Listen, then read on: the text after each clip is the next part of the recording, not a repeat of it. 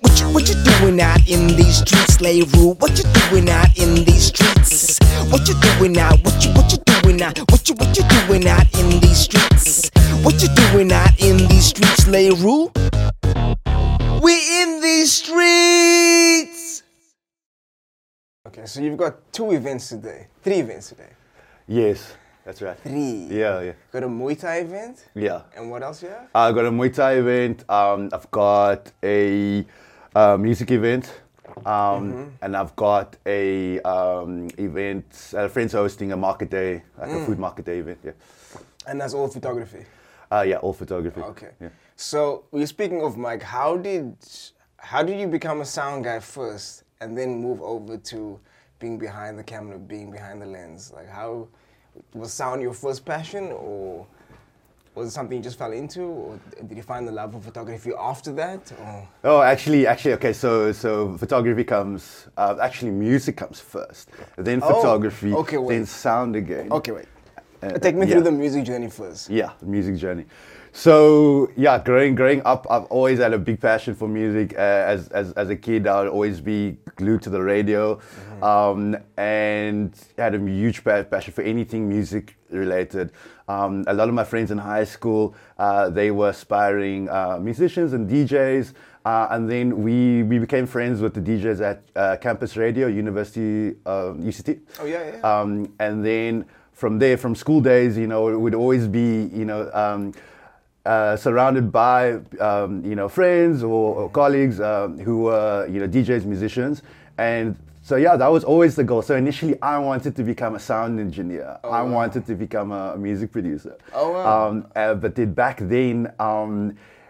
then, music and sound wasn't, as viable of a career as it was now. We're still in the beginning phases. So how long ago was that? Sure, okay, giving my age away. But no one's gonna see this, bro. 10 years, over 10 years ago. Okay, 10 years ago. Let's say over 10, plus minus 10 gotcha. somewhat years. Gotcha. So back then, music was always, a big goal for me, and I wanted to become a sound engineer and a music producer and a DJ as well. Okay. But then, tried to tell old school, parents that. Yeah, that's always a problem. Yeah. So then at the time, I went to my folks and I was like, okay, I want to get sound engineering. I want to go to this college or whatever. And then my parents were like, okay. So this is still in high school? This is still high school, yeah. So I'm like 18 years old, yes. 17, 18 years old. About to leave high school. Yeah. So deciding what I want to do. Then I went to my parents, like, yeah, I want to do sound engineering. I want to apply to this college. And then my parents sat me down. They were like, okay, maybe first get a proper degree, and then when you finish, then you can decide what you want to do. So basically, back then, degree. Yeah. Wow. Yeah, old school parents, you know what I mean? Yeah. Old school parents. At the time, yes, music and sound and entertainment wasn't necessarily, the viable option, or as it is now. There are way more opportunities now within sound, design, animation. There's so many, more careers now that, the youth are so lucky. Like, I wish I was matriculating now, you know what I mean? So the opportunities now in entertainment and media. So anyway, back then, my folks were like, no, get a proper degree and then decide what you want to do. So anyway, so I did that and I went to go study, and I did a BA in law and in media. Yeah, so law and communications. Yeah. Okay. So so family background. So lawyers in the family. So naturally. Oh, you got lawyers in the family. Yeah. So naturally, I was interested in following the family kind of trade, so to speak. Yeah. And obviously your parents are more. I'm going to be happy about that because it's following in these footsteps. Yeah. So my dad, he was in the legal profession. He was a lawyer and he's a retired judge. And my cousins and my sister, so they were in the legal profession. So back then, I was curious to get a taste for that, and for the legal world. And so my dad gave me one of the best advice I've ever gotten in my life. So he was like, okay, you know, if you're still figuring out what you want to do, maybe don't do a straight LLB, do a BA law. So then take law subjects, but then take subjects that interest you as well. So then I did communications. So it was like film and media, and it was journalism and advertising and marketing and branding all rolled into one. And then that was like the spark for me. So I enjoyed law. Don't get me wrong; like it was an incredible foundation, and I still utilize to this day if I need to like draft contracts or you know have to negotiate rates or you know tell people you know hey you know like in business or contracts like. You know, I know what's clapping, you know, in terms of the contract. So, because a lot of people think if you are coming from the creative side, you don't understand contracts, you don't understand negotiation, you don't understand the business aspect of it. So they take you for a ride. So it's good that you have that that foundation. Yeah. So fast forward a little bit. So then I did my BA. So it was in law and communications, and I graduated, and then that spark for me for the media world. It was specifically advertising, branding, you know, visual arts that gripped me.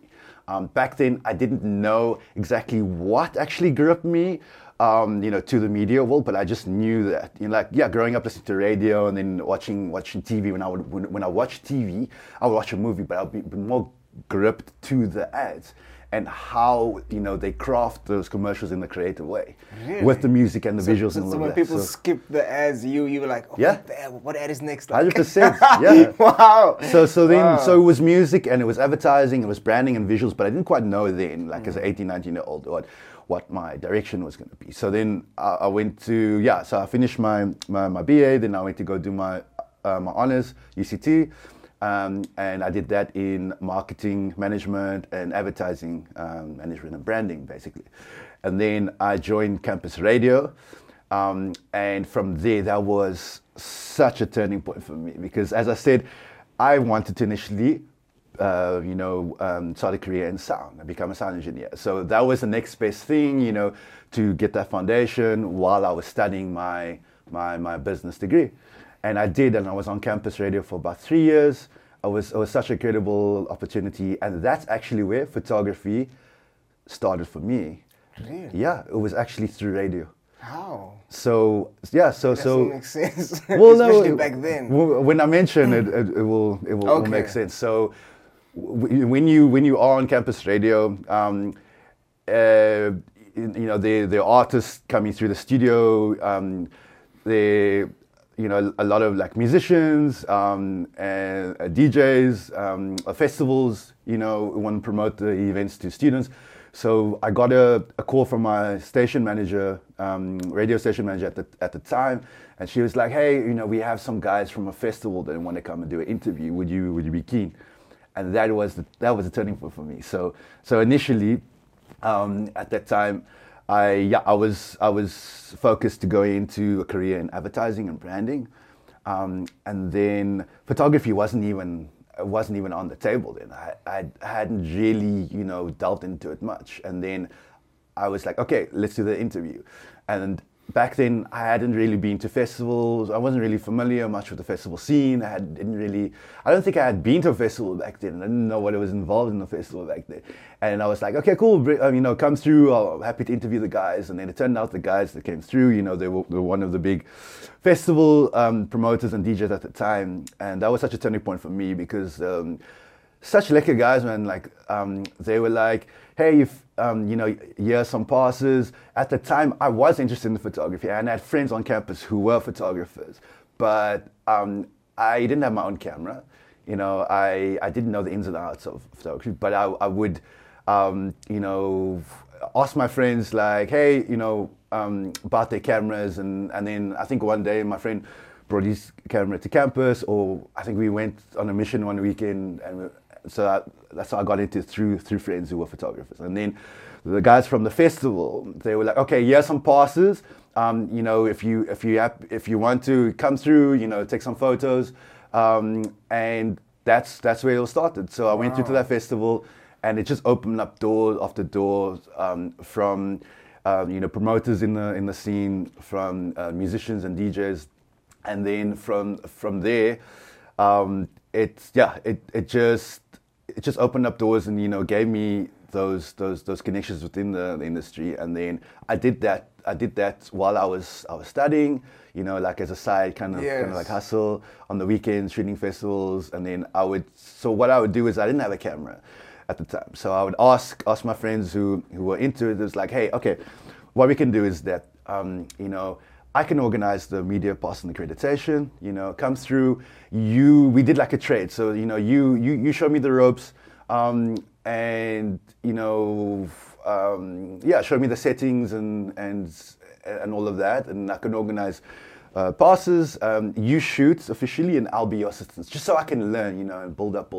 And then from there, gradually build up to the point where then we were shooting like officially for the events as a team, and then shooting for blogs and events, and then eventually I became like the official photographers at the festivals, and then everything just opened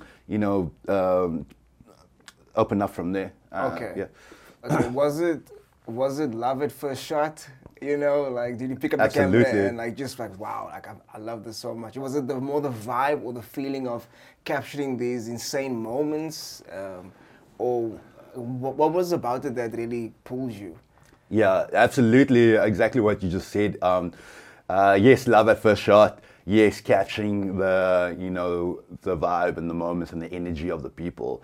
So then, so since then, I was shooting student events and like at Stellenbosch and in Cape Town and festivals all over, and it was absolutely about capturing the moments and the energy. And for me, one of the most powerful things about photography is being able to capture a snapshot of a moment in time. And I feed off the energy. So as I mentioned, I always wanted to pursue a career in music, so sound engineer, but it was always kind of the goal. I wanted to DJ, be on stage. And as photography, even though I didn't necessarily get to pursue that as a career, I still get to experience that from behind the lens. So now, I've been very fortunate, like the journey that I've had, the mentors I've had in this industry have been incredible, from photographers to musicians to professional musicians, DJs, who were incredible, in mentoring me back then. And so where I have friends who are headline artists, are international artists, are incredible, Capetonian representatives for the music industry. And sometimes I get called, friends like, hey, I've got an event, come shoot my festival or whatever. And I feed off that energy, when they're giving that energy on stage, be it a guitarist or, a saxophone player or a DJ or whatever. That energy they bring off stage, I feed off that, and try to capture that moment and that energy. So with like speed blurs, there are different techniques of photography where you can represent that movement, and specifically like, for example, like say like speed blurs on the camera, or time lapses as well. But I used to love, when I was starting out, play around with speed blurs and the flash. And so you put the camera on like a low shutter, and then you use the flash, and then as you click the shutter, you tilt the camera so that it creates a speed blur. And it uses the lighting, like the ambient lighting, and you almost like, have you seen where people take these trail lights shots of cars when they set the tripod up? Oh, I've seen those. And then they put on a low shutter, and you can see the trail lights of the cars. I can see that. So I used to do that when I was starting with DJs, musicians, guitarists. It works really nicely for guitarists, DJs. So yeah. Do you like for me as a muso, like when I'm creating something, like, or when I'm performing, there's this dopamine rush that you get. It's it's a high like you can't explain to somebody. Right? Yes. Do you get that same kind of high when you're shooting? Absolutely. Really? Absolutely. 'Cause I don't know Yeah. what it's like, because, you know, Yeah. I'm not behind the camera. I'm not somebody I just wanted to get your perspective on it. You know, is it the same kind of Yeah, feeling? yeah, absolutely. For me, Wow. like, so for example, so yeah, backtrack the student days, and then I got into, you know, shooting like the headline festivals. Can I mention You names can, of this? sure. Yeah. So I was just going to ask you. yeah. So when I started, it was the Red Bull events. It was Earth Oh. Dance. It was. How did you, like, was it just word of mouth? No. It was so because of that interview I was telling you about on Yeah, UCT yeah. Radio. So those promoters and the DJs, so they had connections to Earth Dance Festival. So they just kept recommending you to certain yeah, things. yeah. So I would go, and I would shoot the event, and then. Because I mean, back then social media wasn't what it is now. No, not at all. So it I must wish have it been was. just, Yeah. Yes, it was just word of mouth. Like, Yeah. check out this guy's work. You know, you'll be great at your event. And But it's also the community music industry, as you know, in Cape Town, it's so close knit and it's small. So Yeah. if you do a good job, you know, for someone in the industry, then they'll most likely, you know, refer you if if your work is good and you're decent. And yeah, so that's how it used to work. It mostly be referrals, word of mouth. You know, I'd meet people at the festivals from Earth Dance. Then from there, built up. I became one of the official photographers at Cape Town Electronic Music Festival, CTEMF. And then I got to shoot officially for Rocking the Daisies as well for a number of years. And then Ultra Music Festival when they started out. And then Ultra Festival, I also got the opportunity to shoot Ultra in Bali. And I got to shoot. so they flew out to Bali. Oh no! So I was there. I was there already on the trip. Yeah. Because I had you know the so I was already shooting for Ultra South Africa at the time. So I just requested, like, hey, you know, I'm going to be in the country. The festival's happening, and they referred me, and you know. Wow. And I was able to apply for a pass. So That's so backtracking to what you were saying, for the opportunity, which, you know, I'm so grateful for, you know, all those incredible festivals, all those incredible promoters, those artists at the time, you know, for, you know, believing in me and my ability to be behind the lens and be able to capture the events. So backtracking to what you were asking, do I feel that rush or that energy on stage? Absolutely, yes. When you're getting to shoot, you know, some of the best international artists in the world, and some of the, you know, best local artists in the world as well. We've got such incredible talent here in this country. Absolutely, you know, I feed off the energy of the crowd, similar way that you do as a musician. Do you get nervous, like, for taking shots, like being at this event? Let's say it's somebody's music you really love.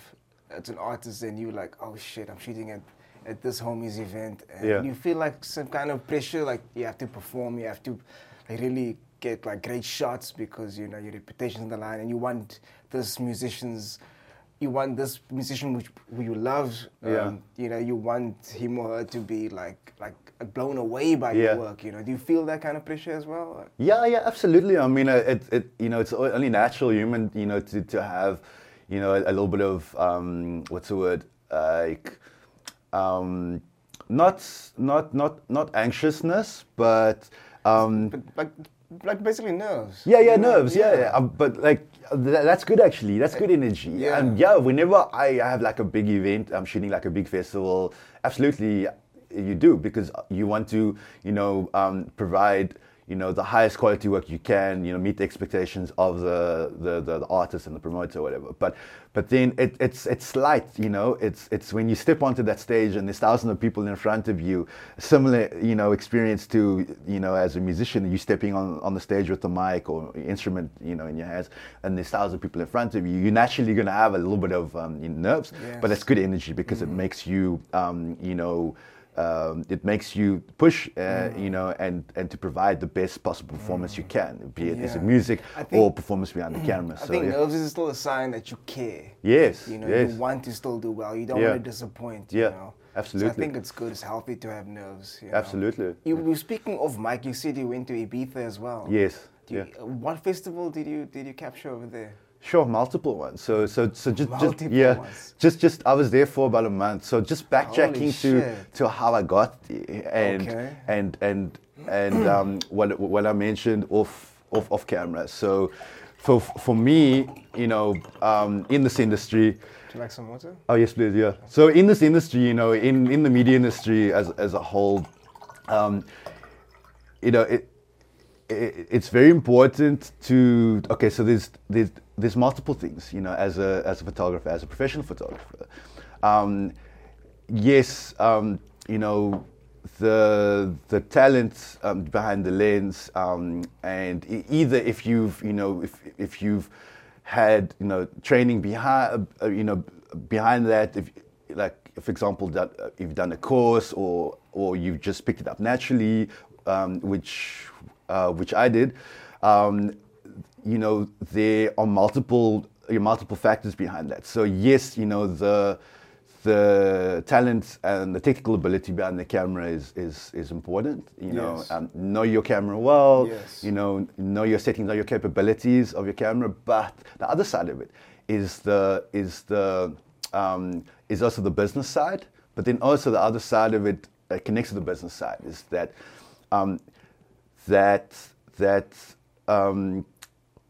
that hustle, you know, so connected to the business side. And when I'm talking about the hustle, it's talking about that drive and, you know, taking photos, you know, of people or events.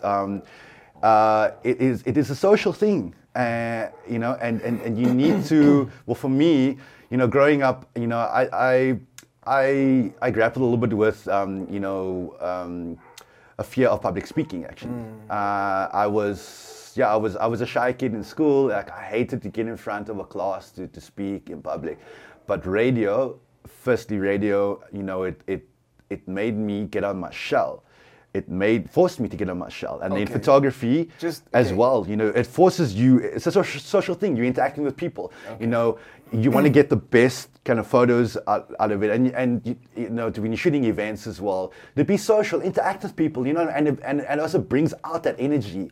And so I'm the one. You know, I'm taking a photo of a group of people, and I'm the one. You know. Trying to get the crowd hyped up, or, you know, we just interact with people and get the energy. So for me, photography and the radio, it helped me so much, you know, growing up, because it gave me that opportunity to branch out of my shell, break out of my shell, finally, like after school. And absolutely, I was so introverted at school, and then became this extrovert, but I didn't expect it. And then so the photography, you know, it forced me to get out of that and become social. So I was shooting an event called CTMF, Cape Town Electronic Festival. Okay, before we get there, I just want to go back. Like, you were introvert, right, growing up.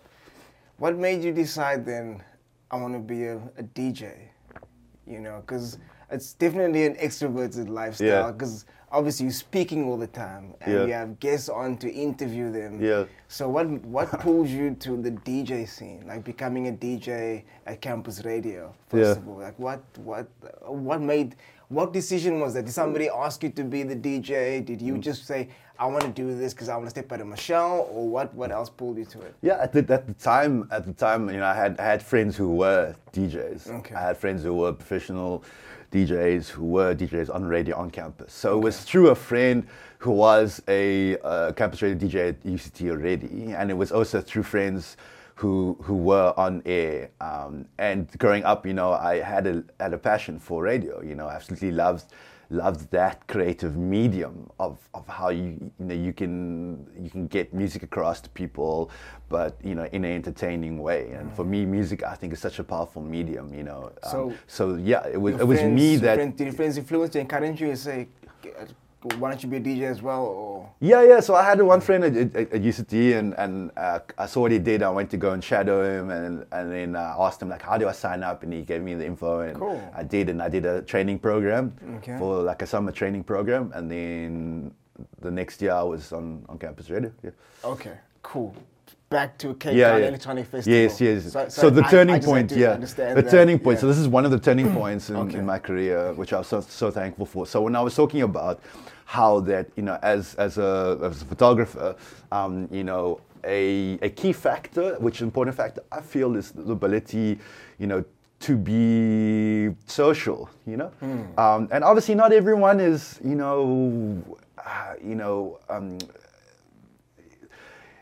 not everyone has strengths in being social, and it doesn't come easily for a lot of people, and it Yes. didn't for me. True. So as I said, it took me a while, but then once I found that, I was like, wow, okay, I actually enjoy being, I enjoy, being on radio and, and talking. And for the first time, one of the first times in my life, actually, honestly, I had that outlet to be, expressive outlet.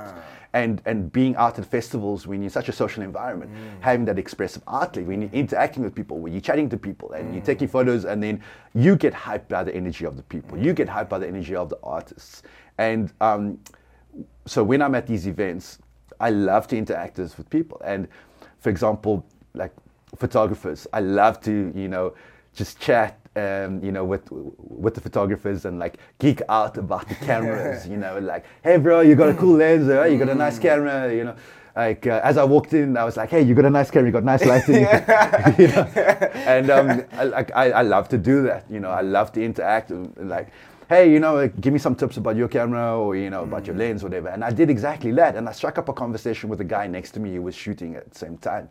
And we hit it off and we were talking about cameras, whatever. And And then we found out that, I asked him like, hey, so what do you do? And he was like, hey, I'm a photographer and I'm managing a event media website in Ibiza in Spain. Wow. And I was like, what? No ways.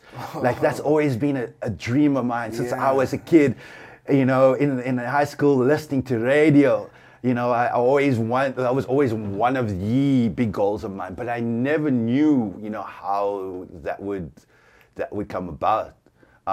And so anyway, I found out that he was managing a website in Ibiza, and we exchanged details, and we were like, yeah, let's chat. And then a year later, a year had passed by that time, and we had followed each other on social media, and then that exact year later, I bumped into that same guy. No way. The same guy at the same festival. Wow. And I was like, hey, what are you doing here? I thought you were in Spain. He was like, yeah, I was. I just came back and I'm renewing my visa. Okay. And there's opportunity, looking for photographers. Would you be interested? And I was like, what? No way. So, that's an absolute dream, for me. But then, you know how sometimes people talk. Yeah, they gas you up. And... but no, not this guy. But so anyway, so in the back of my mind, I was like, oh, okay, sometimes people talk and they say, yeah, I'll email you, I'll get back to you, and then they never do. And then the following week he did. He got back to me, sent me the details. I applied.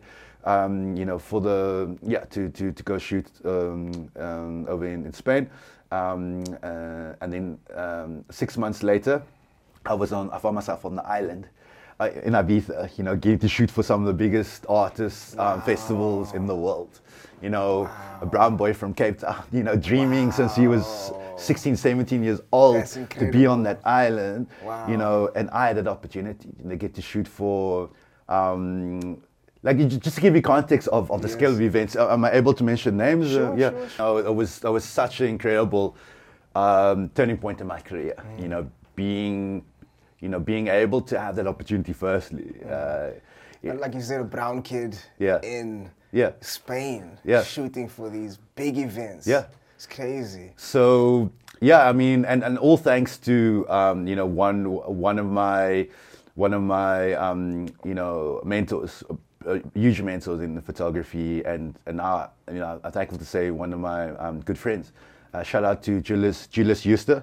Julius Euster, shout out to Julius Euster. So Julius was that photographer that I was chatting to at that festival, and so we just struck up a conversation. We headed off about photography, and it turned out that he was managing an event website in Spain, Ibiza, and he was like, yeah, as I mentioned, hey, come over, and then 6 months later, I found myself shooting in one of the biggest, music capitals of the world, getting to shoot for the likes of, very fortunate I got to shoot for the likes of an event, Club Space, and Carl Cox, legendary techno DJ Carl Cox, was a headliner.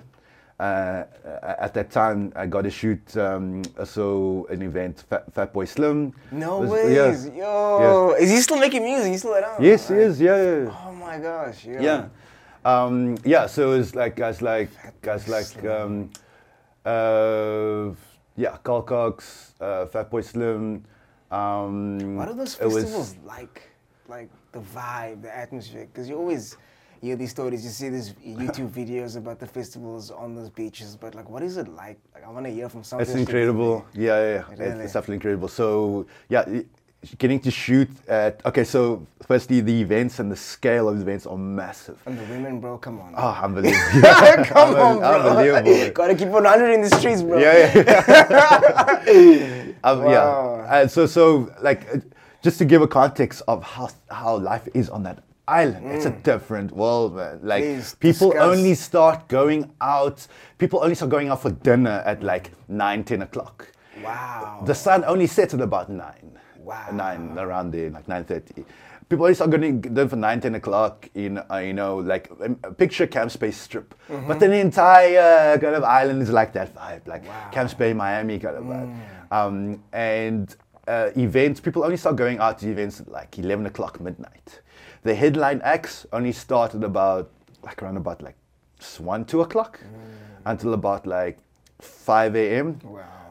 And so, getting you shoot at events, guys headlining like Carl Cox and Fatboy Slim, Afrojack, Paul Oakenfold, and the energy there, it's not like anything. It's not like anything else in the world. Like, that's one of the hubs, major hubs for electronic music. Yes. And just the energy there is incredible, and it's such a incredible, beautiful island as well. If you haven't have an idea of Ibiza the island, just Google and you'll see some most incredible beaches. Very Mediterranean. The theme. It's gorgeous turquoise waters and mountains and. It's such an amazing energy on that island. Yeah. Sure, man. Yeah.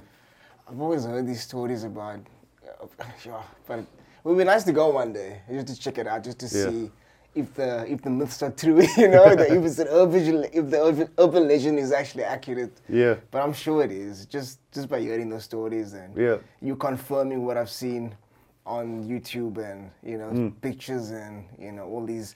Everyone has these great stories about Ibiza, so. Yeah, absolutely incredible time for me. It was, it was amazing.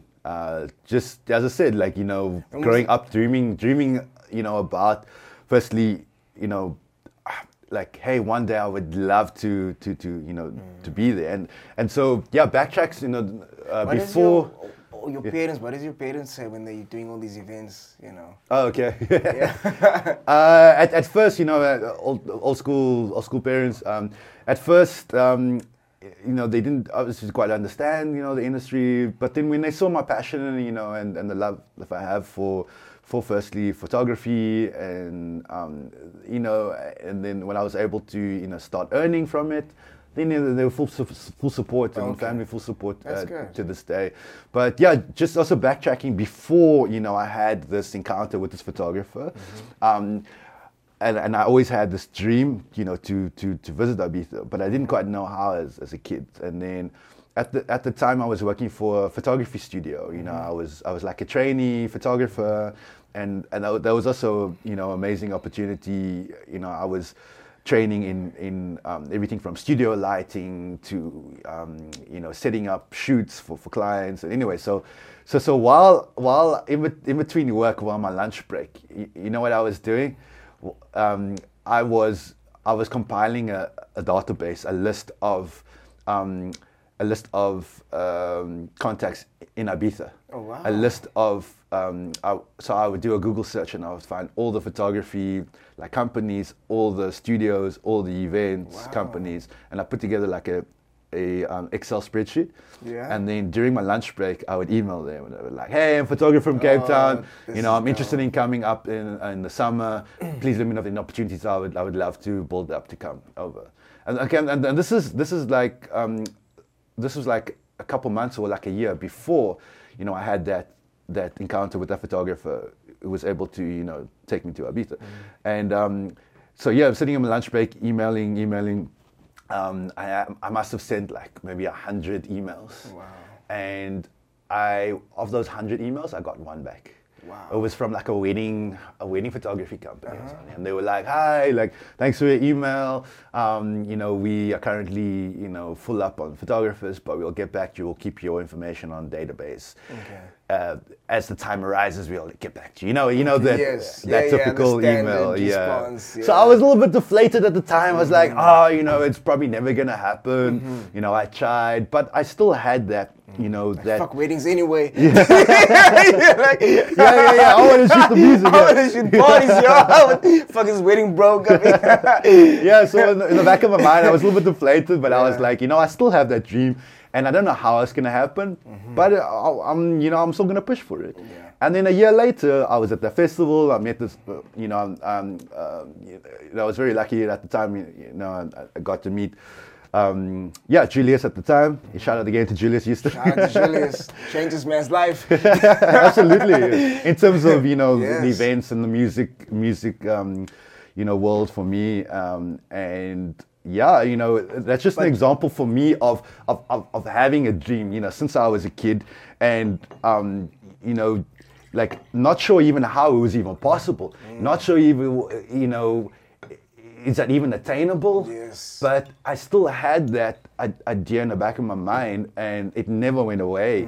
And I don't know if it's by chance or, you know, the universe or higher power, but a year later, as I said, after sending those 100 emails, I bump into, you know, someone who, you know, had, you know, those connections on the island and was able to, you know, give me that platform. Yes. And it's just by me being social, again, going back to, Yeah. I was introverted, I was a shy Yes. kid, but being forced because of the cameras, not being forced, but, you know, being social at events because it's a social environment. You know, if you're just going to sit back and be against the wall or in the background and just take some photos and then go back to the wall or the background and not interacting, then, you know, for me personally, I feel, you know, obviously everyone's different. Everyone has different personality. For me, I feel like in that environment, you know, be social, you know, Yes. get out there, put yourself out there, and you never know Just, what opportunities will arise from there. And for me, I'm very Absolutely. thankful for those Just opportunities. It's the message to these kids in the streets, like network increases your net worth. Absolutely, networking is key, So guys. you Networking is key. have to communicate, you have to be social, you have to connect with people at events. And just a shout out to you for sending those 100 emails, you know. Yeah. I mean, it still takes a lot of work to compile that list, to send it, not knowing if you were going to get the response, you know. That just shows dedication, that shows your drive to get to this goal, you know. And I honestly think if we didn't send those emails, you might have not bumped into your homie and mentor now. Yeah. But because you put that into the universe, you know, it might not have happened in when you wanted it. Yeah. But it did come around, you know, Yeah. because you put that out in the universe. So. Yeah, I think so. You know, it's all about putting positive energy out there. No Yes. matter what you do, no matter what field you're in. Yes. You know, and like I think the message to everyone out there is that, you know, have a goal. You know, of what you want to do, what you want to achieve in life. You know, put that positive energy out there. Yeah. You know, you may not achieve it immediately. You know, a lot of things take time to build Yeah. up, but have that goal and have, you know, and don't think that it's unattainable. It doesn't matter where you come from. Doesn't matter where in the city, where in Cape Town, where in the world you are from, where you grow Yeah. up. Obviously, you know, it's possible. But the first step is to have that goal. Yes. Have that you know, that goal to work towards. And the worst thing that can happen is they say no. Yeah. You know, I mean, you're not going to lose anything by just a no. At Yeah. least you reached out and you asked that question. You put yourself in that position. Yes. I can't really say vulnerable, Yeah. because I mean, you can send the same email to everyone, you Yeah. know, copy and paste kind of thing. Yeah. But the fact that people are scared of rejection, of a no. I mean, you have to get used to the fact of rejection. You have to basically harden yourself to Absolutely. it. And the more you do it, Absolutely. the more you're gonna get used to it. Now, oh, it's okay. Next one. Oh, it's okay. Next Yeah. one. Next one. Next one. So you don't feel deflated by it. That person might not see your value at the time. Yes. And the moment you start Yes.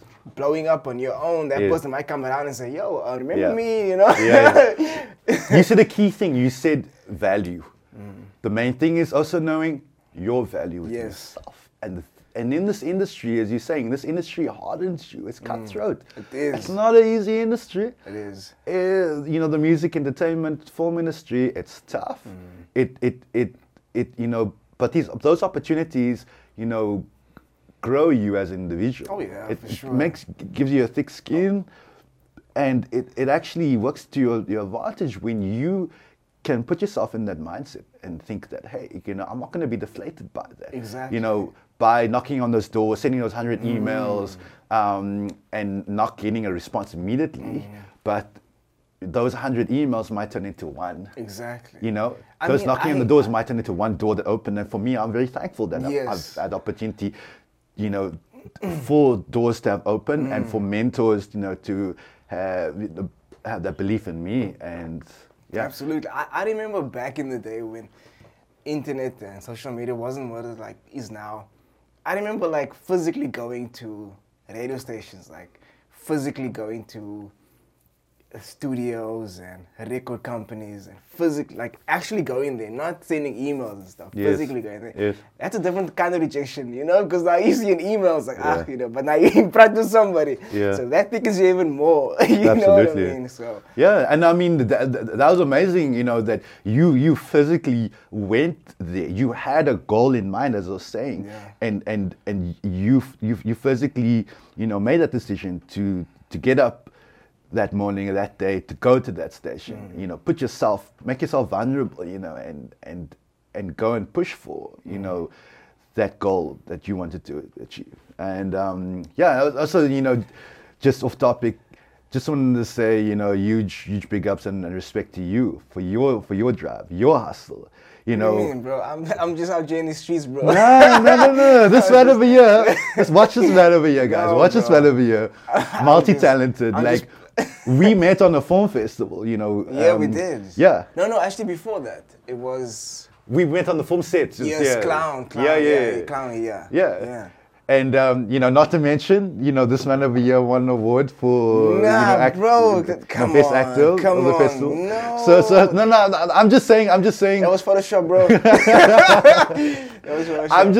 I'm just saying, you know, I, you know, can feed off that energy, and any creative, you know, I've got immense respect for any creative in this industry, me too. you know, because as we were talking about, it's a tough industry, It you is, know, it is. and but the main thing is you saying having that belief within yourself, you know, maybe someone doesn't, you know, you're trying to knock on those doors, you're trying to make those Yes. bottles wave to yourself, but Yes. people maybe won't immediately, you know, recognize your worth, you know, or your value, but as long as you do, and Exactly. you try, you know, push and make those avenues for yourself, and that's what I was saying. I respect your hustle and your drive, and you know what you've I achieved in your appreciate career that, as well. man. Thank So, you. yeah, Thank you, man. and this whole podcast as well, you know, giving creatives and people up, you know, these platforms opportunities to express and share, and hopefully these messages can inspire, you know, Yeah, hopefully inspire someone else who, you know. I hope people see this, and somebody that might need to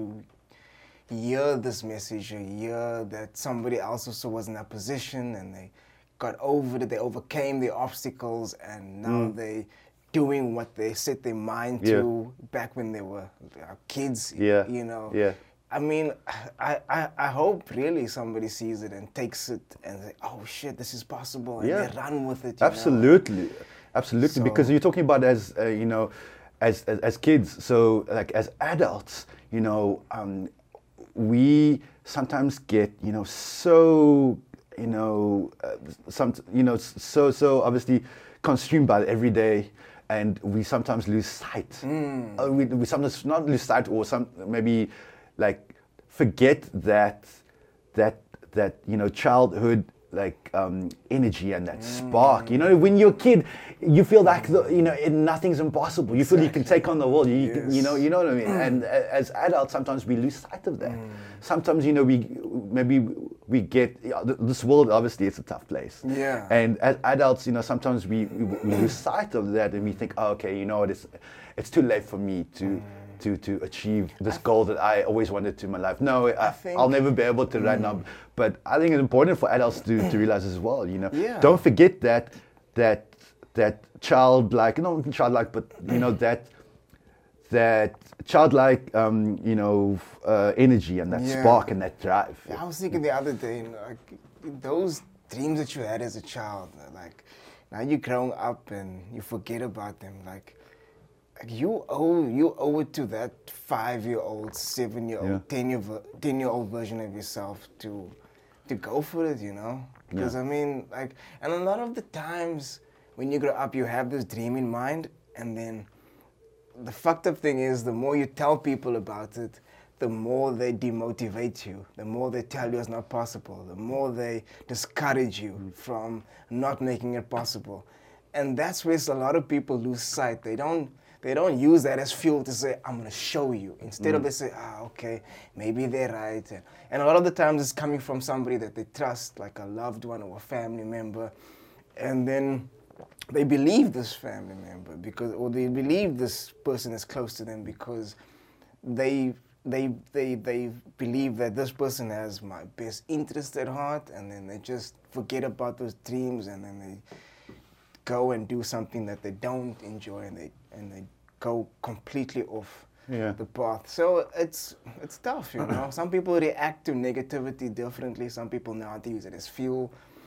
So I think it depends on the individual itself. But it's hard to shake off those negative thoughts and comments from people, the haters, so to speak, No, I mean, absolutely. But as I mentioned, as long as you still tune into your core, of what lights your fire within yourself, your spark, and no one else knows it but yourself. Exactly. So as long as you can still do that, then absolutely go for whatever goal, a dream that you had, maybe as a kid, growing up. And obviously, it's easier said than done. Everyone has, different, circumstances in life, and maybe it's not possible, for certain things at certain points in your life. But I feel that, as long as you still,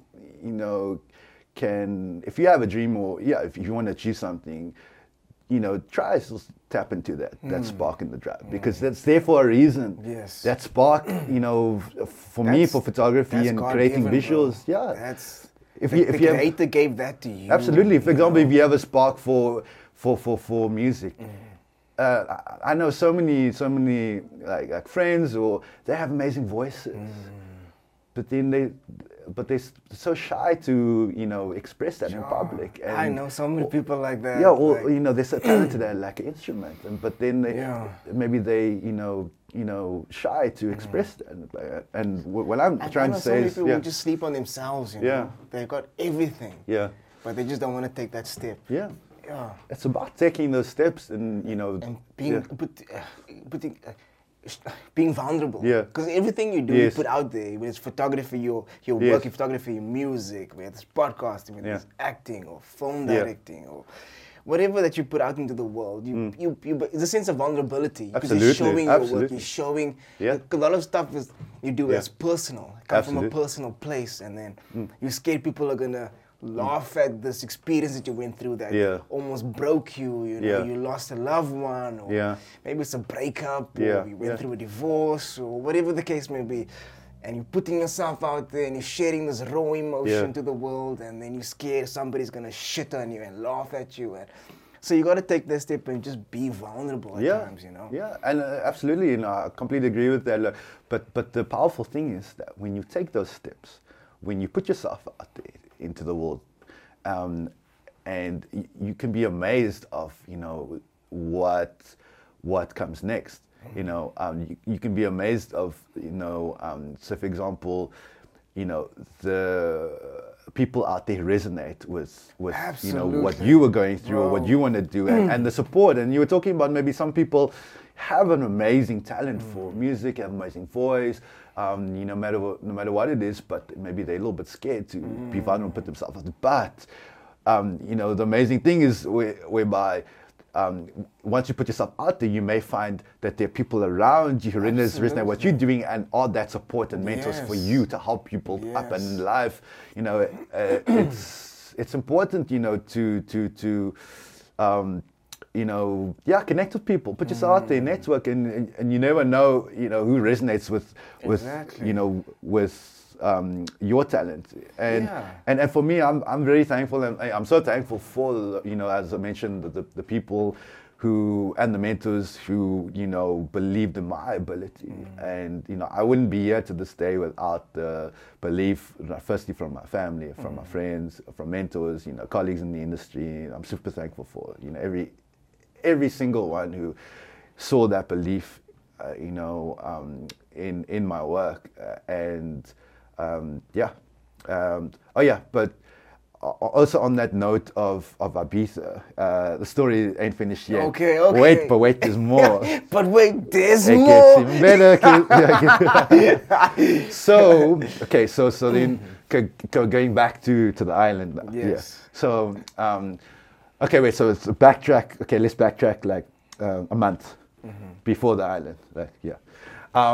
So I'm getting ready, you know, to go on this trip. You know, thankfully, all visas and everything was in place. You know, everything was what aligning up kind of visa to did you it. get? A Schengen. A normal Schengen. Normal Schengen. Okay, so you didn't have to go for a working visa or anything. Well, so at the time, no. I'm not immigrations though. Yeah, I'm not trying to. No, it was on a normal. It was on a normal Schengen at the time. Okay. So everything was lining up for the trip, and then I had an uncle at the time. He was like, "Hey, I believe you're going to Spain.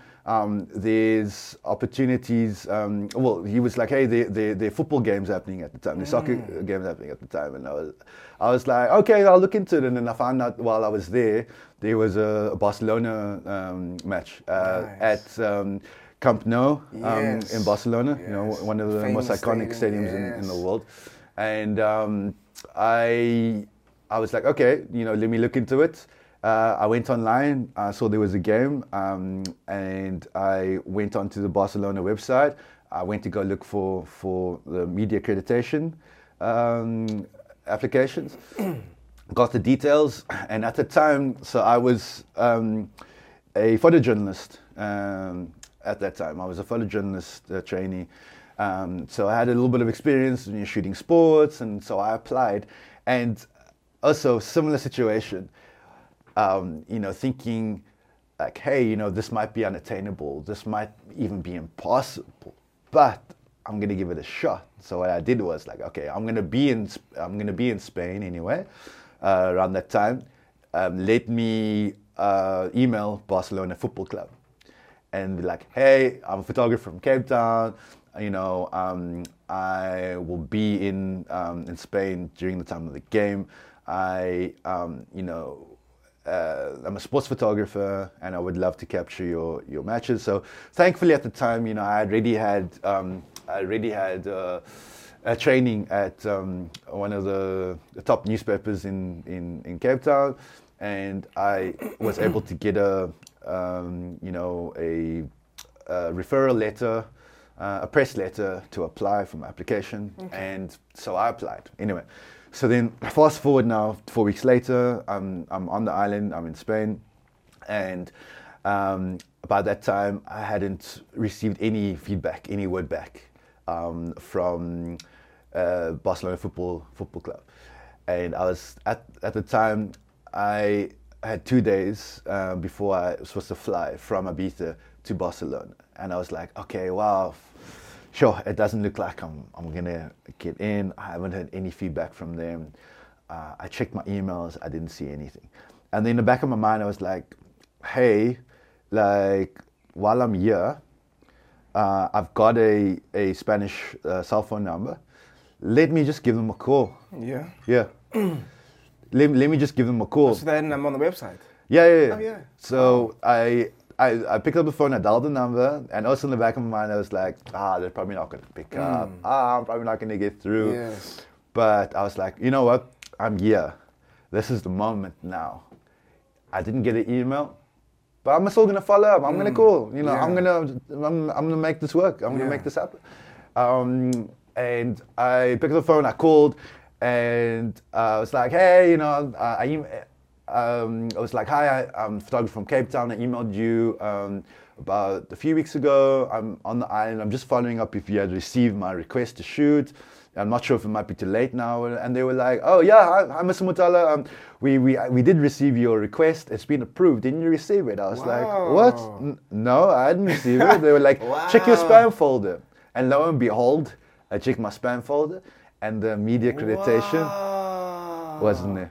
No fucking way, fucking spam. Yeah. Damn with Gmail. Yeah. So basically, the point I'm trying to get across is that, you know, I thought it was that goal, that dream to go shoot Barcelona football team, you know, one of the biggest football teams in the world, at one of the biggest football stadiums in the world. At the time, you know, I thought it was unattainable. I thought it was impossible.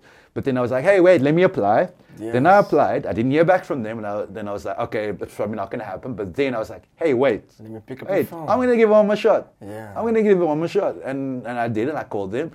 And it just turned out it was in my spam folder all this time. All this fucking time. Fucking spam.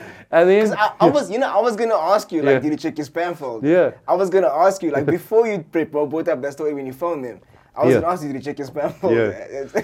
Yeah. So shout out to Barcelona football team, you know. Shout out to Barca. Thank you so much for that opportunity. Absolutely, you know, love FC Barca. And at the time, it was the era for Barca. Right. So that was the era. That was the golden era. Well, I feel for Barcelona football team, the likes of Lionel Messi, likes of Neymar Jr., Suarez as well in that team. So this was 2015. Oh, okay, got you. This was 2015. Just after the World Cup. Yeah. Got you. So then backtrack. I found out that the accreditation was in my spam folder. Jeez. And when I was on that call, when I was on that phone to the Barcelona press or the media department, and they told me, and they said their words were, yeah, Mr. Motala, we got your application has been approved. I nearly fell off my chair. Really? I was in such shock. I couldn't believe it. And then anyway, so I got ready. I flew out. I think it was the next day or 2 days later. Wow. I went to flew straight to Barcelona. What an incredibly beautiful city! Like, oh my word, like Cape Town. For me personally, one of the other cities in the world that I absolutely love with a passion is my home city. And Barcelona. It's got a similar feel actually. Really? It's got it's got this it's by the coast. It's got that that coastal feel, but it's also got a Cape Town feel. I can't really describe it. I'll just say if you have opportunity to go, it's got that Cape Town feel. I get that feeling from when I was in Rio. Yeah. Rio felt like home. Yes. I was like, man, sure, this is Cape Town, bro. Yeah. I was like, wow. Rio is also actually one of my dream destinations. I've always wanted to go. You have to go. I'm putting it out there in the universe. That's like if I have to move somewhere else, it would be it. Like Rio, like that vibe there, the people, the beaches, the mountain. They love us. If they hear you from South Africa, they're like, wow, South Africa, like it's amazing. It's beautiful. So I felt similar in Barcelona. I felt at home in that city. Such a vibrant city, like our city. It's got such an energy, like it's a hub for music and art and culture, like our city as well. So anyway, so now I'm in Barcelona now, and I'm on my way to the stadium. And Yeah, This is you solo. No. So I was gonna say, as a shout out to homies over there. I had some friends, a South African friend who was I met here, and he was working in Barcelona, Okay, and then I cool. met through him some other friends, and so That's dope. yeah, I had a support base, I had That's dope. friends and a crew there, and they showed me around, and that was absolutely incredible. And so I'm on my way to the stadium now, and as I walked into that stadium, I got my accreditation. I walked through the gates onto that like field area, and I was like, wow. Wow. And I said a little prayer, Oh, yes. I said thanks to God. I said Alhamdulillah. Yes. In Arabic it means all praise to God. And the first thing I did is I picked up my phone. I called my dad. I was like, Dad, I'm here.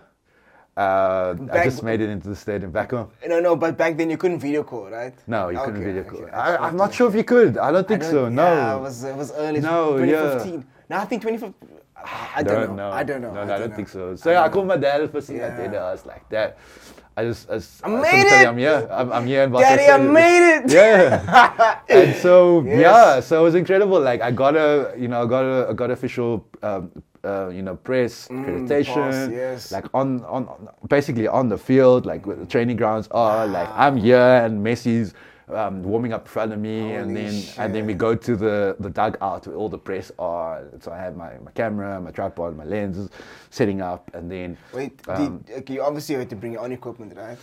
so I brought my camera, but then I rented lenses, in the telephoto Barcelona. lens, in Barcelona. Okay, Yeah. okay. And that stadium is absolutely. Because when I watch those matches, those guys have those massive lenses. Yeah, I had to rent one of those. Yeah. Those lenses are bigger than me. You know what I mean? Like, I rented one of those zoom Wow. lenses. And how much did those cost? I'm just curious. how much do those cost, like retail? Yeah, no, like to rent. How much is one of those to rent? Sure. I massive can't remember now, lenses. but I mean those lenses, it's like anything from like 100,000 rand. Like some of those if you wanna retail buy for- one. Yeah. Fuck. Yeah, 100,000 rand, 150,000 rand for those lenses. Yeah. So now, I'm in the stadium. I'm setting up, and then the game starts, and that atmosphere of that crowd, like one of the most passionate, loyal fans in the world, Barcelona fans. I was right there in the dugout where the fan area is. Who were they playing? Sir? Who were they playing? Oh, they were playing Levante. Levante, okay. Yeah. Yeah. So in the Spanish league, La Liga. La Liga. And so I'm shooting, and the energy is electric, and it was a home game, and the fans. I was right by the dugout. I was right by the fan area, and then you got hundreds and thousands of fans right in front of you with these massive, like drums and instruments, and they have their flags, and they're singing and they're chanting the team songs, and it was absolutely incredible. And then the one moment I have to mention, was so now I think it's the second half of the game. One of the Levante players fouled Messi, and there was a penalty. Right in the box, they fouled him, and there was a penalty. And so Messi's lining up to take his penalty kick, and the energy of that crowd is so electric. It sounds like thunder. Wow. So like thunder in that crowd. Wow. And so now I'm getting ready to line up for that shot. I'm right in front of the just before the goal box, and you know what happened? The energy was so electric that my finger slipped off the shutter, because I missed. Actually, so he was about to take that shot, and then the crowd, the thunder in that crowd was so electric. They sound like thunder that I missed that shot. My finger, I was just about to take the shot. I was like, my finger slipped off it because it was so loud. Yeah.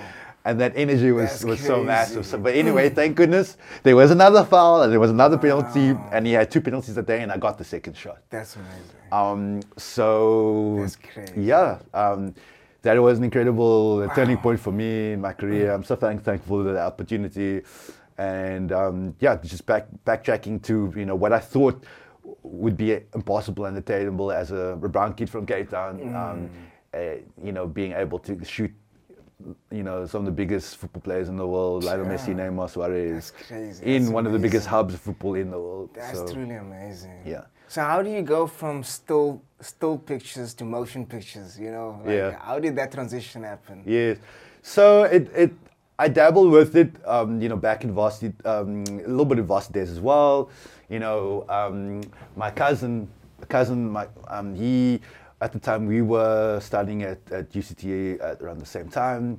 We actually did a radio show together for a little bit. And he was studying film directing. He was studying, wow. So yeah, he was studying film media and he specialized in directing. And so shout out to Raul Dyson. Shout out to Rahul. Yeah, so yeah, also a big mentor to me. Especially then, he gave me one of my first opportunities, like on student films. Coming on set and assisting. Seeing how the camera setup works and the lighting and all of that. And I actually even got to be an extra in acting in one of these student films. Wow. And, yeah, one or That's two. dope. And so from there, yeah, as I said, the film kind of spark. It was around the same time as the UCT radio and the radio. Passion for the radio, which turned into photography. But then because I was studying, advertising and branding, I was drawn to the visual side as well. But, it's all interconnected, advertising, branding, marketing, it's connected to film as well.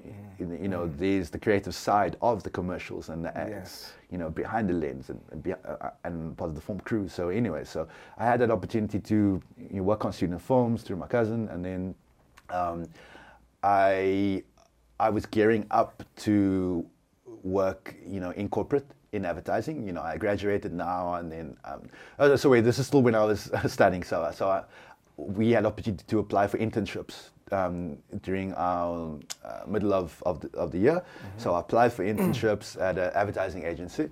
I won't mention the names, okay. But yeah, so I applied to advertising agency, and I got in. So as one of the interns in the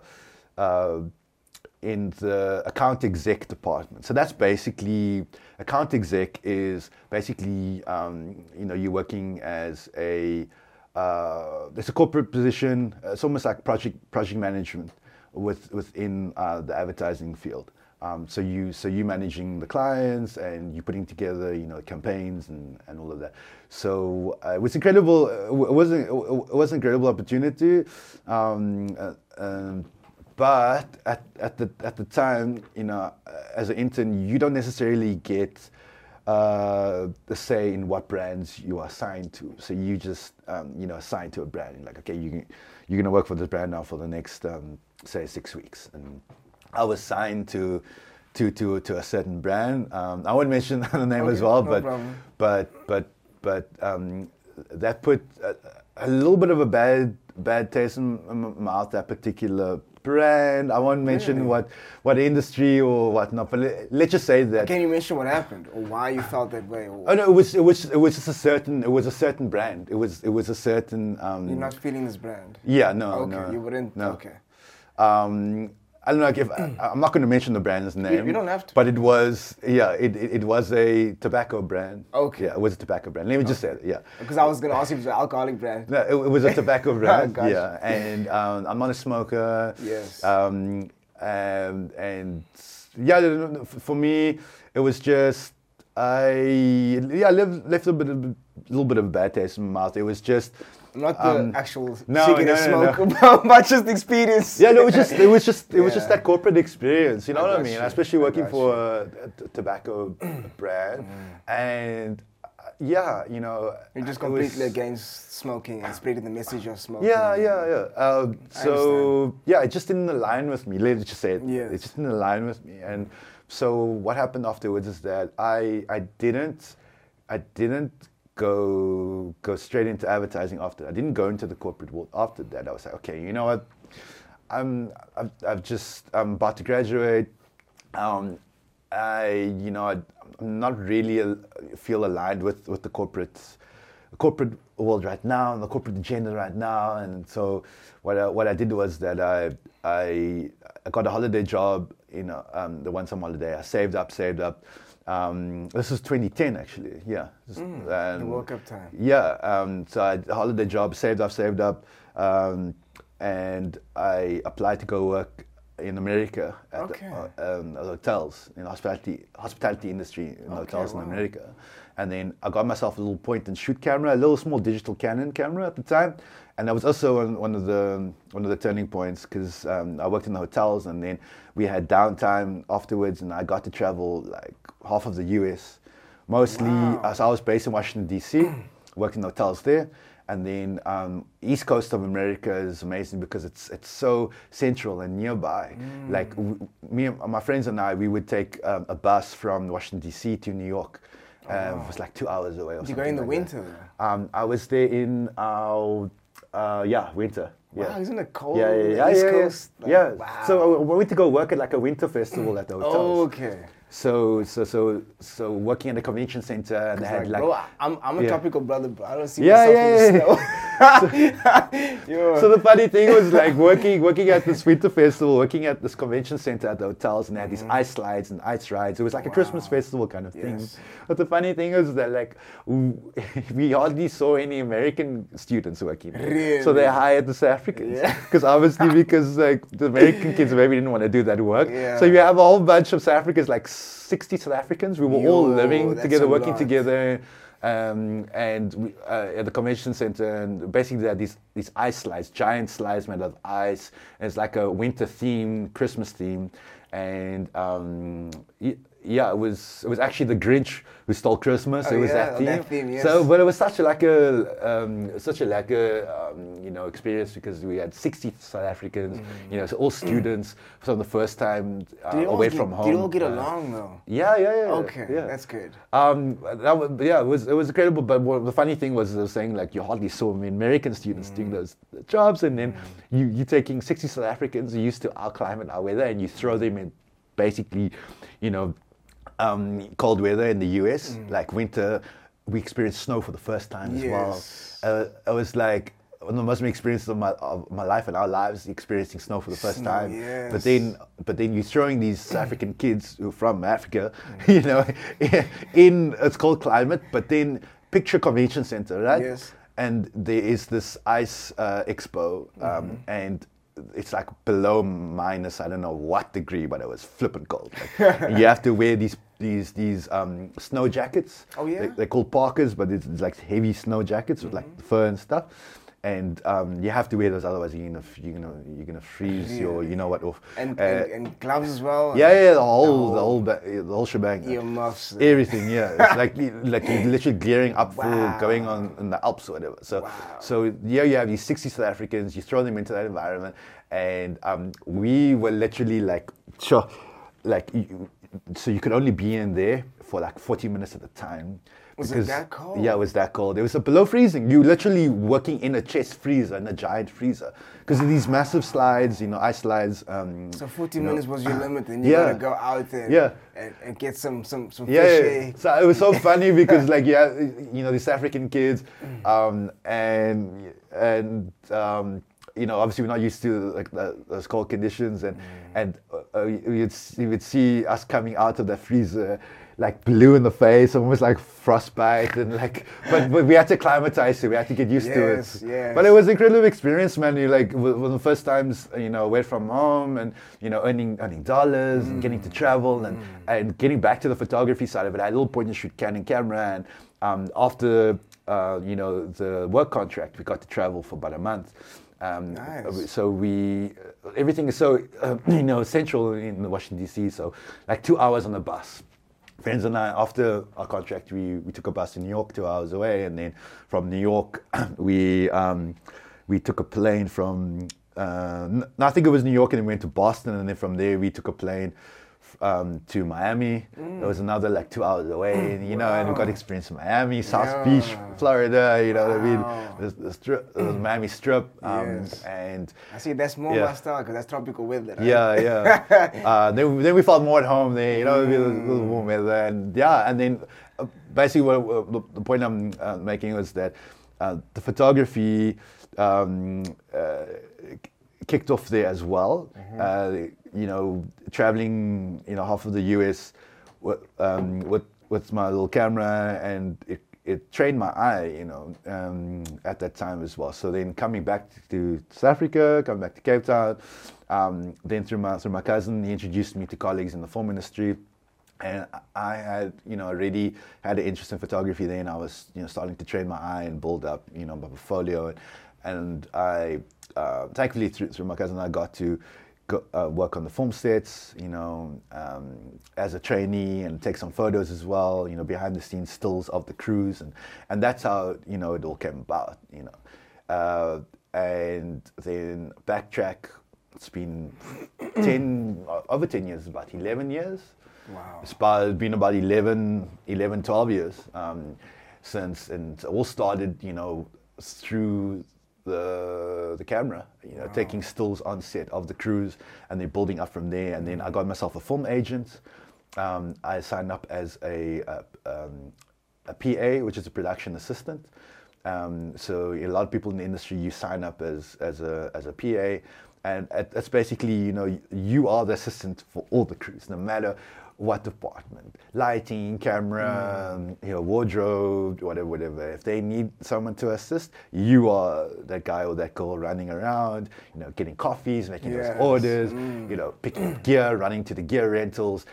It is hectic. The hours are intense, but I'm so thankful for those opportunities because, as I said, I could build up my character in the film industry, and as a PA, production assistant, you get insight into a lot of different departments. So you get to learn. And so, as I mentioned, my passion at the time was sound and visuals, and so I got to take stills on set. I got to be a PA, but then I made friends with the sound guys, and then I became a sound guy myself. I became a boom swinger. I got the opportunity to work on like SABC commercials. Wow, that's dope. I got to work on SABC local drama series as well. Wow. And then from there things built up. I got an agent, built up, and now 10 years later, 12 years later, I must do the math, I must calculate, sometimes you lose track of time, Yes. And especially like when COVID, because like everyone like discounts the Yes, COVID period. yes, They man. wrote that off as a bad debt. you have to take that 1 year off. That was like 3 years or 2 Yeah, years. Or it whatever. was about It was- 2 years. Yeah, and a everything bit. was a bit shady. But Okay, so let's say 10, 11 years now. Yeah. Yeah. So backtrack, fast forward about 10, 11 years now. So I started out as the PA, production assistant, running around, getting directors, producers, crew coffee. Where's my coffee, Yeah, damn yeah, it? yeah. Mikhail! Yeah. Stop playing. Yeah. I said 2 sugars. Yeah, I want 2 sugars and almond milk and canderel. And Almond milk. And so, why does it taste like Cambodian breast milk? I said almond milk. What's wrong with you, Mikhail? Where did you find this Cambodian? yeah. And literally, like, you're getting not 1 coffee, but you're getting like 5 to 10 coffees for the whole cruise. And the frustrating thing, the most frustrating thing is like, no one has the same order. That's the One thing. person will have. Do you write on there like this is for this, this is for Yeah, this you have is a for notepad. Susan, You have to, this is for Michael. Yeah, it's for Karen. Yeah. Karen. Why you gotta be a Karen? Karen wants a decaf latte with almond milk. You know what I mean? And she wants half a sugar, not 1 sugar. No, because she wants half a sugar, half a canderel, and then Half a candle. half a canderel. What? Yeah. Make up your mind, woman. Like. So like, I had to order like 10 coffees and different orders. So one is like, I'll have a coffee, make it black with brown sugar, and I want a cappuccino, make it, almond milk, whatever. So anyway, but what I'm saying is that those experiences actually, it was amazing because, it grew my skin in the industry. Yes. And also, you get to meet such incredible people on set, and anyway, so then I was networking, meeting a lot of people, got to work in sound, and then I found my niche. I found my fit in the industry. So I did everything from like camera assisting, but then I found my fit, I feel. And what I'm doing today is AD department, which is assistant directing. And in film, in a film set, it's a massive setups. It's almost like a military setup. So you have your different departments. You have your different ranks in every department. You obviously, everyone knows about the big director. You have the producer, but what you don't know is you have different departments under the director. So within the directing department, you have the main director, and then you have the first AD. A first AD is a first assistant director. That's what it stands for. So that's basically the woman or the man who is, the right-hand man or right-hand woman, to be correct, of the director. So that is the main director's basically assistant. So as a first AD, you are basically in charge of running the set and coordinating the set. And then the first AD has his or her assistants. Then you have a second AD, and then they work closely with the actors and coordinating the actors. And then you have a third AD, and they coordinate a lot of coordinating with the extras. And so when I started out as a third AD, working on commercials. One of the biggest ones was I got to work on a BMW commercial. Wow. For the BMW 2 Series. It was a massive commercial, Adley Street. They cordoned off Adley Street, and they had stunt drivers from some of the biggest productions in the world, like Fast and Furious, Mission Impossible. Wow. And they came down. They called the Drift Squad.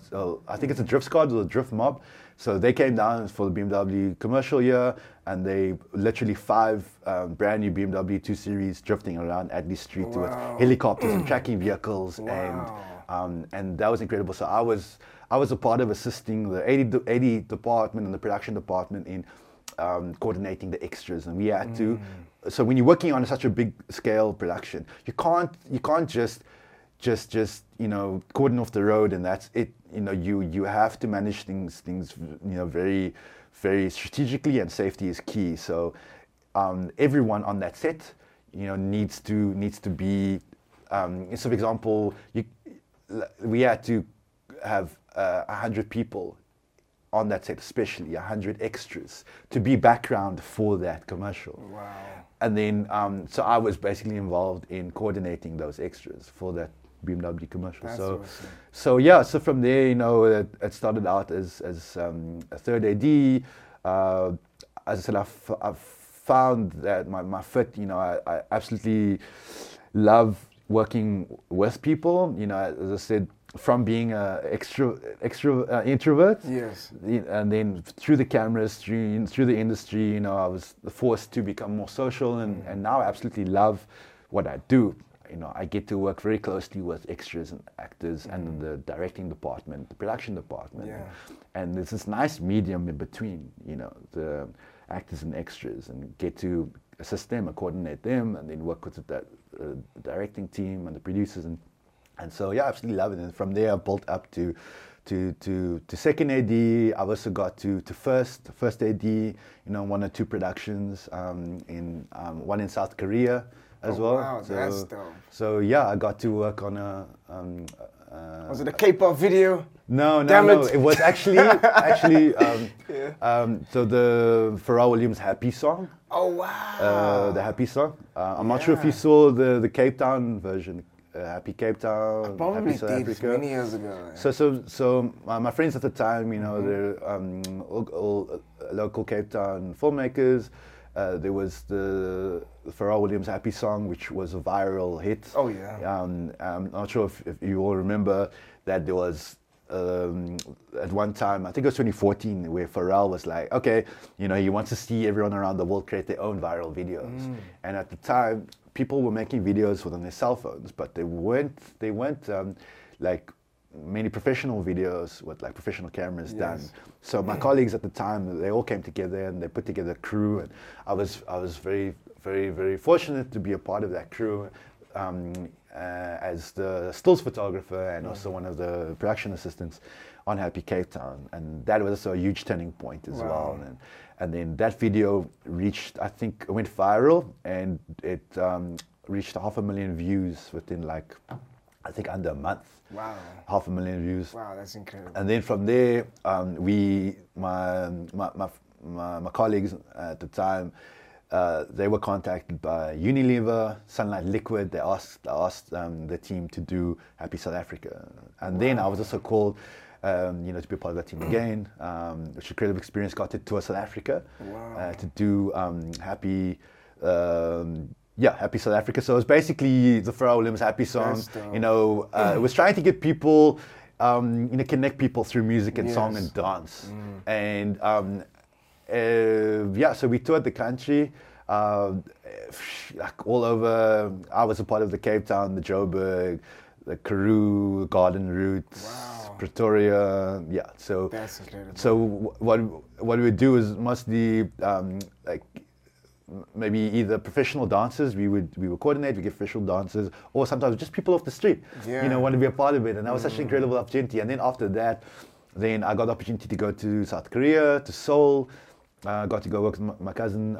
So he put together the Happy South Korea music video, Happy Seoul. Yes. And I got to tour the country basically. Yeah, I got to tour South Korea. That's incredible.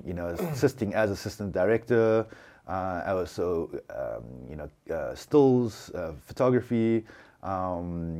Got to work on that production, and yeah, that was incredible. So you've done all of that. The last one you posted I saw was the latest commercial. You were AD on, I think it was, you said, the Virgin Media. Yes, that's Virgin right. Media with a goat. Yes, I love that's goats. right. Yeah. How was that like? That was. Where did you shoot that as well? Wow. I'm not sure if I can mention the location. If you want, you can mention the location of the shoot. I don't know if you. Yeah, I'm not sure. I'm not sure if I'm allowed to. Oh, okay. But what I can say, it was it was shot in the Western Cape. Okay. So tell me off camera. Yeah. So there was. Okay, I can say it was shot in the Western Cape and the Northern Cape. Okay. It was shot in the canyons around the Western Cape and Northern Cape. Maybe that'll give you an idea, but I'm not sure if I can mention the exact location. Just for I understand. I don't want to get into trouble or anything. Yeah, just for logistic reasons and production reasons. So anyway, so that was honestly one of the biggest productions that I've been fortunate to have worked on so far as an AD. That's definitely the biggest commercial that I've been fortunate to have worked on so far. Man. It was for Richard Branson's company, Virgin Media. Mm-hmm. So Virgin Media, they do telecommunications now. They do fast Wi-Fi, and so it was commercial showcasing their fast Wi-Fi. But the difference here was that there wasn't a single actor or extra on set. It was all VFX. It was all. So the goats you see, if you just Google Virgin Media commercial, the latest one will come up with a flying goat on a hang glider. Yes. And the tagline is called "Why stumble when you can soar? Why stumble when you can soar?" So everything was VFX. Everything was special effects, and I wasn't used to being on set and not working with actors or extras. So I was solely working with crew. I was helping to coordinate crew. Wow. We were working with drone pilots. We were working with stunt riggers, VFX artists, and that was incredible. It was a hard shoot. It was. How long was the shoot? It was like 5 days straight. Wow, 5 days. And you were shooting in the middle of the canyons, in the heart of summer, 35-degree heat, remote maybe location. 40. Yeah, you're hiking, from set to get to the location. When did you shoot that? Beginning of the year, earlier this year. Really? Oh, it's only dropping now. It takes a couple months. Post-production is a big thing. And also it takes a couple months. And also when they feel that this product is gonna be available as well. So it is, I get it. When they're gonna do this campaign, okay, I get it. Yeah, so that was incredible, experience. like hiking through these canyons in the heart all of the summer, all the equipment and gear, and it was one of those moments in my career where, you know, it's I could feel that, you know, my character growing. You know, I was you know, incredible opportunity to work with some of, you know, one of the biggest directors in the UK. Wow. And he's worked on, you know, massive, you know, music videos, the likes of Jay-Z and Adele and Foo Fighters, and getting the opportunity to, you know, work with some of the top, you know, directors from the UK and top execs from Virgin Media. And as I mentioned, it grew my character so much. You know, it forced me to just step up, you know, and basically bring it and go. Yes. You know, and you know that Eminem song, you only got one shot. Yes. And there was a switch. There was like a switch that I flipped in my brain on that set. I was like, okay, you have this opportunity, you know, just go, just go.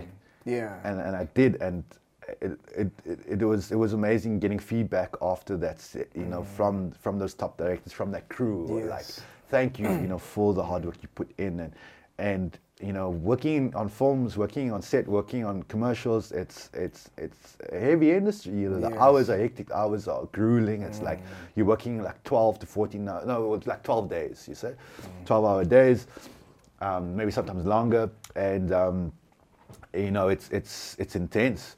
But the rewarding thing is when the product comes out and you get to see your hard work on screen, and it's such a humbling experience as well, you know, getting to see that. So yeah, I'm extremely thankful for you know, all those opportunities. I want to get more into that because also you do behind the scenes work as well. But our time is limited. You got places to be. You got 3 events today. Yes. So I wanted to. You mentioned something off camera as well. You said something with regards to you teach divers, the diving. Oh no! I don't teach the diving, but I volunteer for a NGO. Okay.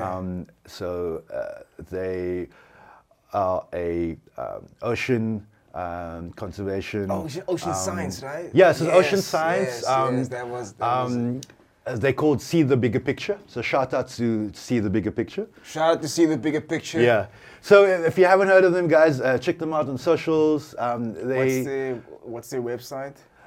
So yeah, if you just Google See the Bigger Picture, Okay. And on Instagram and Facebook as well. So it's an incredible initiative that is teaching ocean conservation. They do beach cleanups on a regular basis. You know, trying to encourage people all over the Western Cape to come out on a Saturday morning to help clean up our beautiful beaches around our coastlines. And also the other very important initiative that they do is a program called Defenders of the Blue, DOB for short. And what they do is, so they select schools. Defend the ocean against Aquaman. No, but against Defenders of the Blue, bro. Come on, bro. It's like, what enemies are out there, bro? No, so it's okay. So they select schools, high schools from all over the Cape Flats, and they take learners from the high schools, and they invite them. So we invite them to Saturday morning workshops where we take kids through everything from you know, teaching them ocean science, teaching them about marine biology, teaching them about conservation, teaching them about, you know, take them to the rock pools and you know, teach them about all the organisms in the water, and then you know, we do sessions with them like that, and then We do snorkeling sessions with them as well. Wow, that's incredible. And then it's a 4-week program. At the end of the 4 weeks, we have a fun day for them. It's almost like a graduation ceremony. We have Yes. certificates. And, Nice. and yeah, so it's been running for now, I think it's 2.5 years or 3 years now, if I'm not mistaken. Wow. But yeah, it's been such an incredible opportunity for me to be a part of this. That's a beautiful initiative, I must say. As a mentor, from the camera side, but assisting, all the incredible, marine scientists, and specifically marine scientists of color, and our team is made up of incredible people, from all backgrounds, and I need to give a shout out, to one of the co-founders, so brother Shamir Mahmoud. Shout out to brother Shamir Ahmad. Mahmoud. Oh, yeah. Mahmoud. Shamir Mahmoud, yeah. Apologies, I didn't want to butcher your name on purpose. Yeah. So, guys, if you haven't heard of the incredible work that Brother Shamir is doing, just Google his name. All the amazing work will come up. So he is one of the co-founders, obviously, the Bigger Picture, so he is from Heidelberg, and he discovered free diving, and that was incredible turning point in his life, where he says this in his interviews. He made a film, he made a documentary on his journey, and he says that free diving in the ocean was one of the first times where he felt free, where he felt the sense of freedom in the ocean. Wow. And he made a documentary on the journey. It's called Rise from the Cape Flats. Rise from the Cape Flats. Yeah. Where can people see that? If you just go to YouTube, YouTube, okay, cool. Yeah, I think the trailer is on there. Okay, cool. Yeah, and that film, has gone to film festivals. It's won awards. Wow. And you know what? So he started this initiative, and then he's gone on to pursue his filmmaking, and now he's recognized as National Geographic filmmaker. So he won the National Geographic Wayfinder Award. That's so incredible. he's one of the recognized National Geographic explorers and filmmakers now. Wow. This is a man from our communities, from I'm Cape gonna Town. make a note of this. I want to watch this. And his story for me is so inspirational. Wow. Because it doesn't matter. He's giving talks now around the world. And Wow, that's it doesn't matter. Where you come from. Yes. What your circumstances are. As long as you have this, this goal and passion for what you want to do, and now he's making films all around the world. Wow. Giving talks and so yeah, it's been an incredible experience getting to work, and volunteer, and also become a mentor now for these educational programs. And for me, it's not just about being behind the lens anymore. Now, for me, it's about trying to impart that knowledge that I've learned over the years, and I've been very fortunate, to have had this journey that I've had, and now any opportunities to be involved in programs where I can, help inspire the next generation, and any educational programs where I can try and inspire, kids through creative outlets, through cameras, no matter what it is, but to let kids know, let the youth know that, whatever goal you have in mind, don't think of it's unattainable and impossible. No matter where you come from, what background you're in, and the responses from the kids is absolutely incredible. Like it's so emotional, as our team. There's so many times where like waterworks, Yes, from our crew, yes.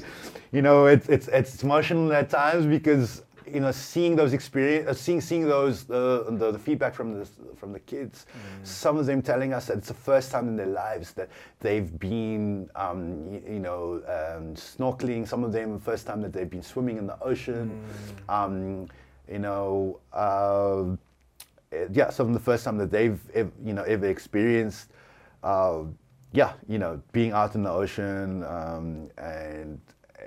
and being out in nature, and then also I have the opportunity. So I'm shooting the behind the scenes for these programs and the photos and the videos, and helping to promote these initiatives and these educational programs. But then also the kids are coming up to me now and saying, hey uncle, I want to come and see what you're doing. How are you taking this photo? And I'm working on programs to inspire kids through cameras. And that's one of my next steps now, is I'll put together these programs, training programs, to inspire kids through photography and filmmaking. And so I've got some things in the pipeline that I'm working on, and I want to build up. Yeah.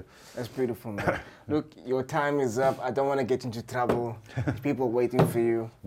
Thank you so much for coming through and sharing your journey. It was a wonderful conversation. I've learned so much from this. I'm going to take so much from this, and I hope everyone else who hears this also takes something from it and inspire them in some way, or uses it as fuel and motivation, and just to see what's possible. So I appreciate you for coming through. Where can people find you, in the streets? I'm sure you've got. Okay, I know you went through a Instagram hacking. Oh yeah, let's not even go there. That's the story for another day. Yeah. So where can people find you, like, legitimately? Yeah. No. I got it back. You got it back? Yeah. I got it back. I fought for that. Fantastic. I fought for that because it was 8 years of hard work, that I built up. That's incredible. That was one of my main platforms, and I was like, Yes. no, this hack is not going to win today. I'm going to get it back. And it took me like 2 months, but I got it back. Wow. So you asking where can people find me on socials? Yeah. So on Instagram, it's my photography name is Motala Photography. Instagram, you can find it on @Mik_Motala Photography.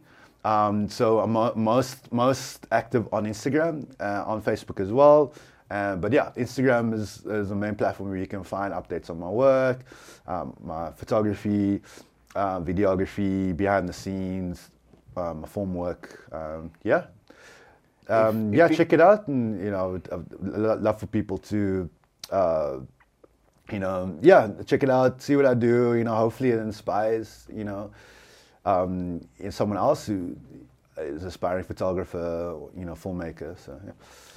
If people want to book you for whatever event or gig or whatever, where can people also reach out to you? The same platforms? Same platform. All my details are on there. Okay. Link to my website's on there. And then Just mention your website. Oh, so it's mikmotala.com. Cool. Yeah, mikmotala.com. Awesome. Thank you so much, brother. I wish you all the best. I wish you have even more crazy experiences, and I wish your career just in everything you do just soars to astronomical heights. And thank you so much for availing yourself to these streets and share these stories. Thank you so much for the opportunity, brother. I really appreciate it, and as I mentioned, I really appreciate the platform, that you're creating for creators, and especially within our communities. Watch the space, guys. It's only the beginning for me. I feel it's only the beginning for me. I've got so much, left to learn, to grow, to build up, and let's grow together, as our communities. For me, if I can, as I mentioned, utilize what I've been very fortunate, to learn in my career, and the people around me have built me up. But now, as my next chapter now is that, to utilize all of this and build up, our communities as well. Be it through the arts, through filmmaking, through photography, and wherever I can. Yes. I'm here for that. That's what drives me as well. Yes. Any community initiatives or projects, community upliftment, no matter what it is, let's build each other up. Yes. Let's utilize the skill sets that we have and build our communities up, and and allow people to attain and reach their goals and their dreams. And yeah. Awesome, brother. I appreciate you so much. Thank you, man. Thank you. Thank you. Much respect. Sure, man. What you doing out in these streets, Slave Rule? What you doing out in these streets? What you doing out? What you doing? doing out? What you doing out in these streets? What you doing out in these streets, Leroy? We in these streets.